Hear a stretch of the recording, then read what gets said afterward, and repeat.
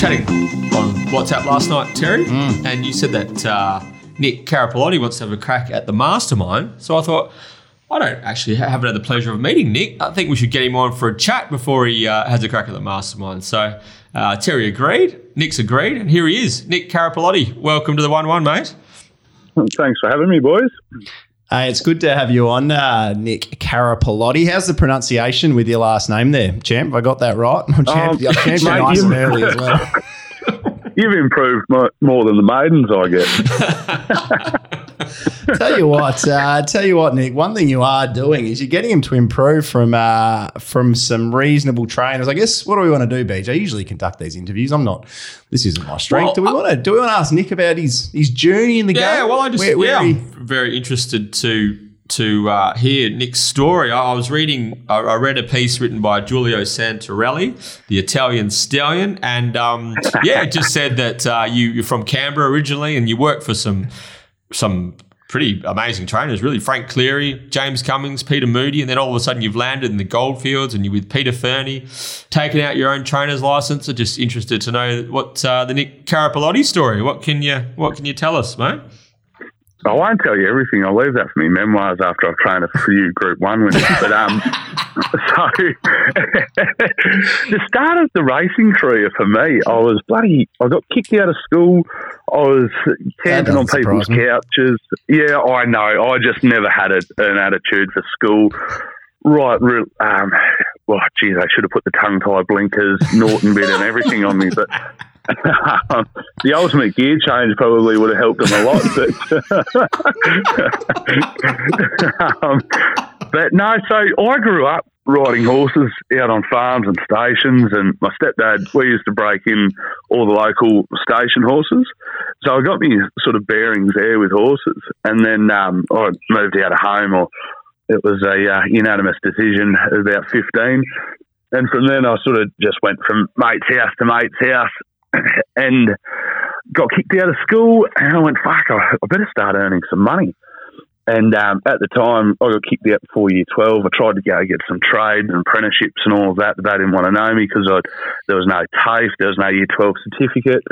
So I just went for I remembered I could ride a horse. So I went for a stroll down to Queanbeyan Racecourse. First bloke I bumped into was Frank Cleary. I said, mate, you got any work going?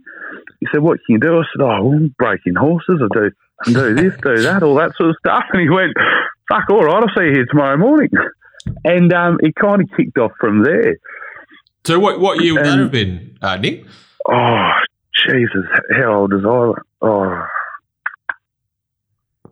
2011 or 12, I think. Okay, so for the listeners at home, Frank Cleary was a top sort of New South Wales provincial trainer. He had trained a Golden Slipper winner, Catbird, and he also had a very good two-year-old by the name of Clan O'Sullivan when I was growing up. I think he ran second, might have won a Magic Wins and ran second in the Slipper as well. I think he might have got Black Opal with that horse too. Yes, you're right, yeah.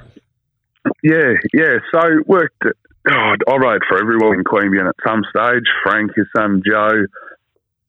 I was there for 2 or 3 years, I think, and then got in a bit of trouble with the stewards over a dirty swab. Had a bit of time on the sidelines when I worked on some farms, doing some pre-training and that. Came back. I did about 6 months back at Queanbeyan, and my mate just said, look, dude, you're dying here. You got to get out and experience what real racing is. And off to Sydney I went. And yeah, that was a bloody big eye-opener seeing how they do it in the city there. So was that straight to James Cummings?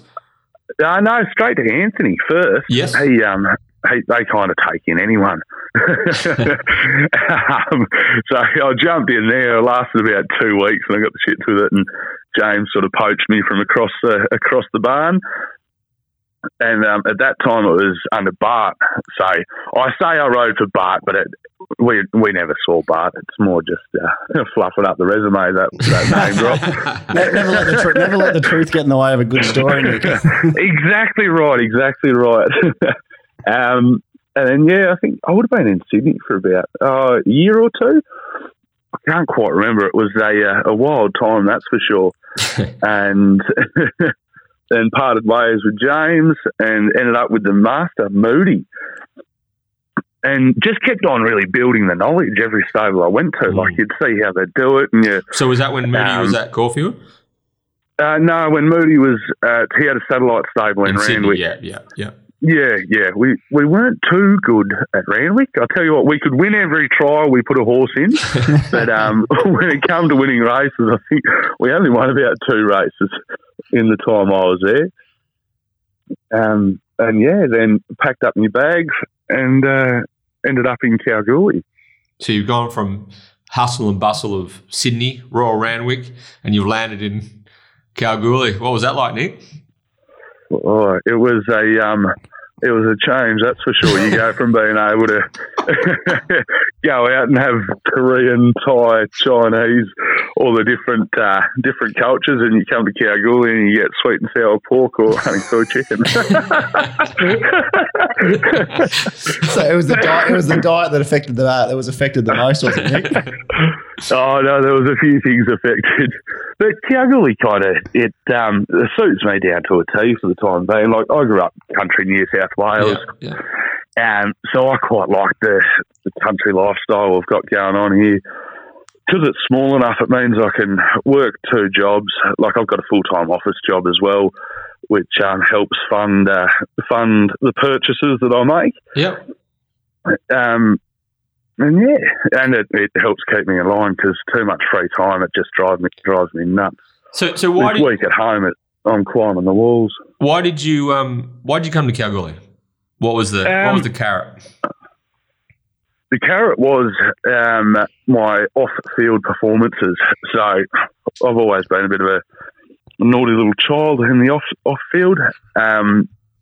At the time, I was seeing a girl, and she said, "Look, I'm moving to WA." And I had a look at what I was doing in my personal life, and I went, you know what? Like, because I grew up a bit tough on the street, sort of looking out for myself. But there comes a time when you just got to go, hey, were you going to be a victim to your own circumstances, or are you going to make a change? So I went, look, I've been doing this same stuff for the last, since I was 14, probably a bit earlier. And I went, right, it's time for a change. And the best thing about Kalgoorlie is it's an honest little town. Like, if you come here and you're dead set looking to make a change and you're ready to work hard for it, the whole town just opens up to you. Like, the support you get here is just unreal. And in saying that, racing's exactly the same, you know. Like, we have a lot of misguided people that run into a fair bit of trouble off the field. And when they come and they want to have a decent crack, racing just opens their arms for it, as long as you're there, honest and ready to make a change for yourself. So yeah, that was a catalyst for moving. So when did you encounter the Fernie family for the first time, Nick? I'd been in Cal for about a year. Still had a few more issues, personal issues I was trying to work out. Again, had a nice little suspension, thanks to the stewards. And I took that time off and really sort of reevaluated myself, put myself through a fair bit of therapy and some counselling, and came back. And the Fernies saw what I did in the off-field, all the work that I put in to better myself, and they went, shit, this bloke's worth a crack. And, Peter just come up and said, look, I know you're doing it a bit tough at the moment. And he paid me overs for a week's work, and at a time when I was extremely tight on coin. And, I just stuck with it from then. And now we sit up and they take me out for my birthday dinner, and it's a bit like a family situation for me at the moment with the 30s. So how long you been working for Pete and the Fernie racing stables? 5 or 6 years. Yep. And what, just writing work and groundwork? Yeah, I'm also just writing work. Yeah. I tend to stick to the unique horses that need a bit of time and someone with a bit of patience. So yeah. So you've got plenty of experience working in New South Wales. Come to Kalgoorlie, the Peter Fernie and the family take you under their wing, like learning your trade as you go along. When was the moment that you thought, okay, I'm gonna do this. I'm gonna get my trainer's license. I'm gonna have a crack? I probably would have been a few years ago. Oh, actually, male competition, it would have been when young Luke come through, and then he sort of bridged out on his own, and I saw what he did, and I just went, you know what, I can either sit here and ride work for the rest of my life and get paid $15 or $15 a ride, line one up on the punt and make me money that way, or I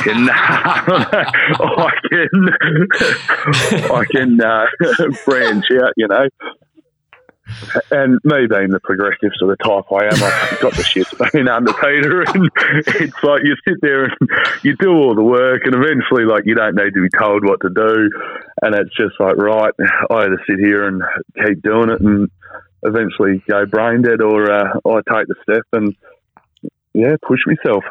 Well, speaking about lining one up on the punt, Nick, I didn't know you at the time, but I remember watching your first winner. We're sponsored by Betfair, so I remember at the time I think it would have been the best part of 200 to 1 on Betfair. It was There's a Chance, ridden by Christo Sardelic. That particular day, A, did you give it a chance, and B, if you did you have something on? I did give it a chance. I just had a lucky bet on it, though. I just had, a trainer's bet. It's one, a trainer's bet. Really, I only bloody plonked. I forgot how much, but I got about 7 back. So yeah, but it's funny, like from riding work, would see maidens or would ride one and we go, fuck, this thing's working nice. We're going to have a red hot crack, and would drop about $1,000 on it. But since becoming a trainer, you can't really punt your own horses. I had some advice from someone. He said, mate, it's the quickest way to hate your own horses to punt them. Because you work them and you're sitting there going, far out, I really like how this thing's working. I reckon I'm on here. So you have a good crack at it. And then something goes wrong. The jockey makes a mistake. And me being the young trainer I am, I can't get the likes of those seasoned professionals straight off the bat. So I'm stuck with apprentices and jockeys that do make mistakes, try their best. And you watch it all unfold, and you run fifth, and you're sitting there, money out of pocket, and you're going, fuck. As trainers, we get 10% of the prize money. So nowadays, I just go, you know what? If I win, there's no point punting it. I'll get me 10%. So we'll just play it honest, and we'll do it like that, and we'll leave the punting up to the professionals like you boys. Oh, yeah. So there's a chance. That was the 25th of July last year. Yep. Your very first win. And it looks like it was your 1, 2, 3. Fifth. I think it was your eighth runner, was it? Eighth? Yeah, eighth. Yeah, that sounds about right. So you've kicked off strong. There's a chance, and then not long after, it's won again. There's a chance with Mitchell Payton on board. We won't talk about that one. Yeah. You nearly won a Saturday, the Saturday meeting, the Kalgoorlie Cup meeting from memory as well. You were beaten a very small margin in I think that would have been a $60,000 race that day as well. Made amends at its following start. But tell us a bit about the current team. I believe there's some new additions as well, Nick. There is. There's and who's your favourite owner? Who's your favourite owner, actually, as well? Oh, probably the bloke that owns There's a Chance. Right. That's not the answer. Terence, I do love when we have our late night strategy meetings. Sometimes you've called me after a few bottles of wine, and I just like to wind you up, tell them we'll write them all back and call you an idiot, but Anyway, tell us about the additions. Come on, get on with it. So I bought 2 maidens off Darren McAuliffe. We've got Feuding and Ruling Dam, a nice little universal filly. Phil Naylor's actually sent me another long shot from last year, Pyro. Yep. It won about 300 to 1 last year from memory, didn't it? Yeah. Christo might have been on it too. Christo, yeah. Jeez, Christo. Yeah, Christo. He's out with a broken leg at the moment. He keeps sending me messages saying that he's going to fly over for Kalgoorlie, but... Are we going to put him on ours? Oh, yeah, most definitely. I reckon we'll ride it back too. Yeah, that's the best option, I think. Hey, Nick, just are you on Twitter? No, I'm not. Now there was some footage that we took when we did a edition of the 1-1 out at the Jimmy Taylor Racing Stables, and Terry got in the yard to pick up. I lost a bet to Brittany, and I had to muck out some yards. Yeah, and so one of the horses sort of charged Terry and sort of had a bit of a go at him, and it was very funny. Actually, we'll send you the it was our highest performing post ever on social media from the 1-1. Anyway, that horse was a horse called Spin a Long Time, and I just noticed that Spin a Long Time defeated Saturday Sinner, which Terry is a part owner of, by like a lip at Kalgoorlie the other day. So that was the horse hates me. I think the horse hates me. But no, we've it's all right, Terry. I've been working with horses for 20 years, and I still get chased out of the yard every now and then. Yeah, I'm still having nightmares, Nick. I'm still having nightmares. When is our horse going around? Saturday Sinner going around next? The 29th, mate. Just wins? Without saying a field, a barrier? Just how much? Lovely weather today, isn't it? No. Mate, I wish I could tip my horses. However, when you have a look at the horses I take, they've all been through the mill. They're cast-offs. So if I was getting good bloodstock and we could just put them through the mill like that, I'd be going, yeah, beautiful. But all of the horses I've got, like some days they turn up, some days they don't. Mm-hmm. So it's extremely hard for me to say, yeah, just wins. I love but I'll tell you what, when he gets over the line, because he cops them well, so I reckon we'll be able to string two together. Love the honesty, Nick. Mate, hey, so you said that you've got a full-time job as well. What do you do when the racing season finishes, or what do you do for the outside of racing? Outside of racing, I still work the full-time job and just go mad. Yeah, right. No, to be honest, it's a serious thing. Like, if I've got no horses in work, I've had people tell me, they're like, Nick, are you doing all right? I'm like, well, I think so, yeah. I'm like, you just don't know what day it is. So this year, I reckon I'll probably keep a few in. Do the Esperance? Esperance thing. Yeah, we might track down. Esperance is a bit hard. Yeah. Not only logistically, but the track in previous years is just rock hard. So I don't like it, but hopefully the club, who knows, they might hear this and fix it. But yeah, I took World Ruler down there once when I first started, and he couldn't walk for 2 weeks afterwards. So I toy with it, but I don't know, I might just buy a float and come up for a midweek or something like that.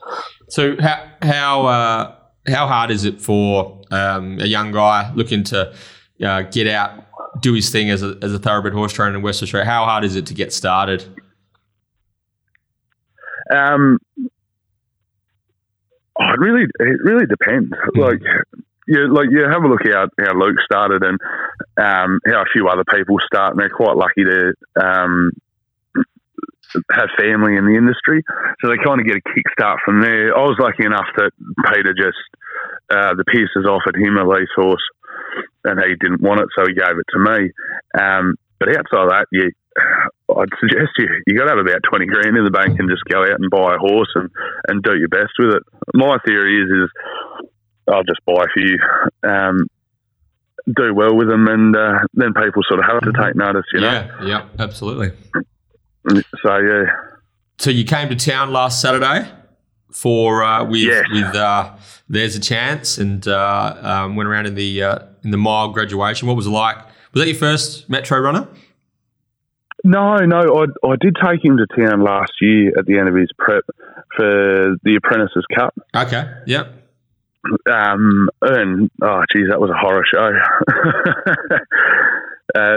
We told her to lead, and she led all the way till the 1200, and then decided to ride in midfield for some reason.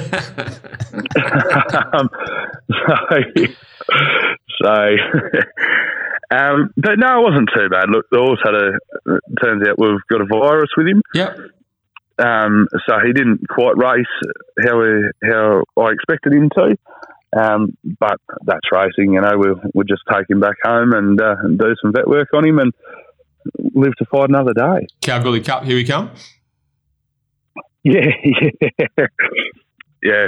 We'll see how we go. Look, yeah, Kalgoorlie Cup is on the cards for him. We could do the Boulder Cup into the Kalgoorlie Cup. I'd like to see the horse racing in town a lot more, to be honest. Like, if you have a look at his racing style when he races in Kalgoorlie, the tempo just quite isn't there to see the best of the horse. Like, he does race really well here, but just one thing I've noticed from his races is that I just think he'd suit that metro speed, you know. But yeah. Very good. Hey, Nick, as I said at the start, I haven't had a chance to chat to you before, but yeah, you got a great story. It's fantastic to see young guys having a crack at thoroughbred horse training, and you've definitely got the grounding and the knowledge there, having worked under some of the very best, including Peter Fernie in Kalgoorlie. Mate, all the best during the Kalgoorlie season, 2022, and yeah, mate, like keep kicking goals, and hopefully you can get that Saturday Sinner across the line for our man, the Perth Racing Guru.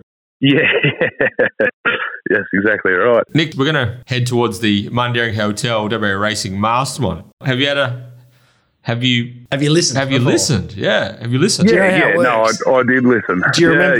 You remember your name? Yeah. Okay, yeah. That's all you need then, basically. All right, well, let's take a break. What we'll do is take a break, and we'll get the carryover champ, Timmy Gears, on the line, and Nick and Timmy can face off in this week's edition of the Mastermind.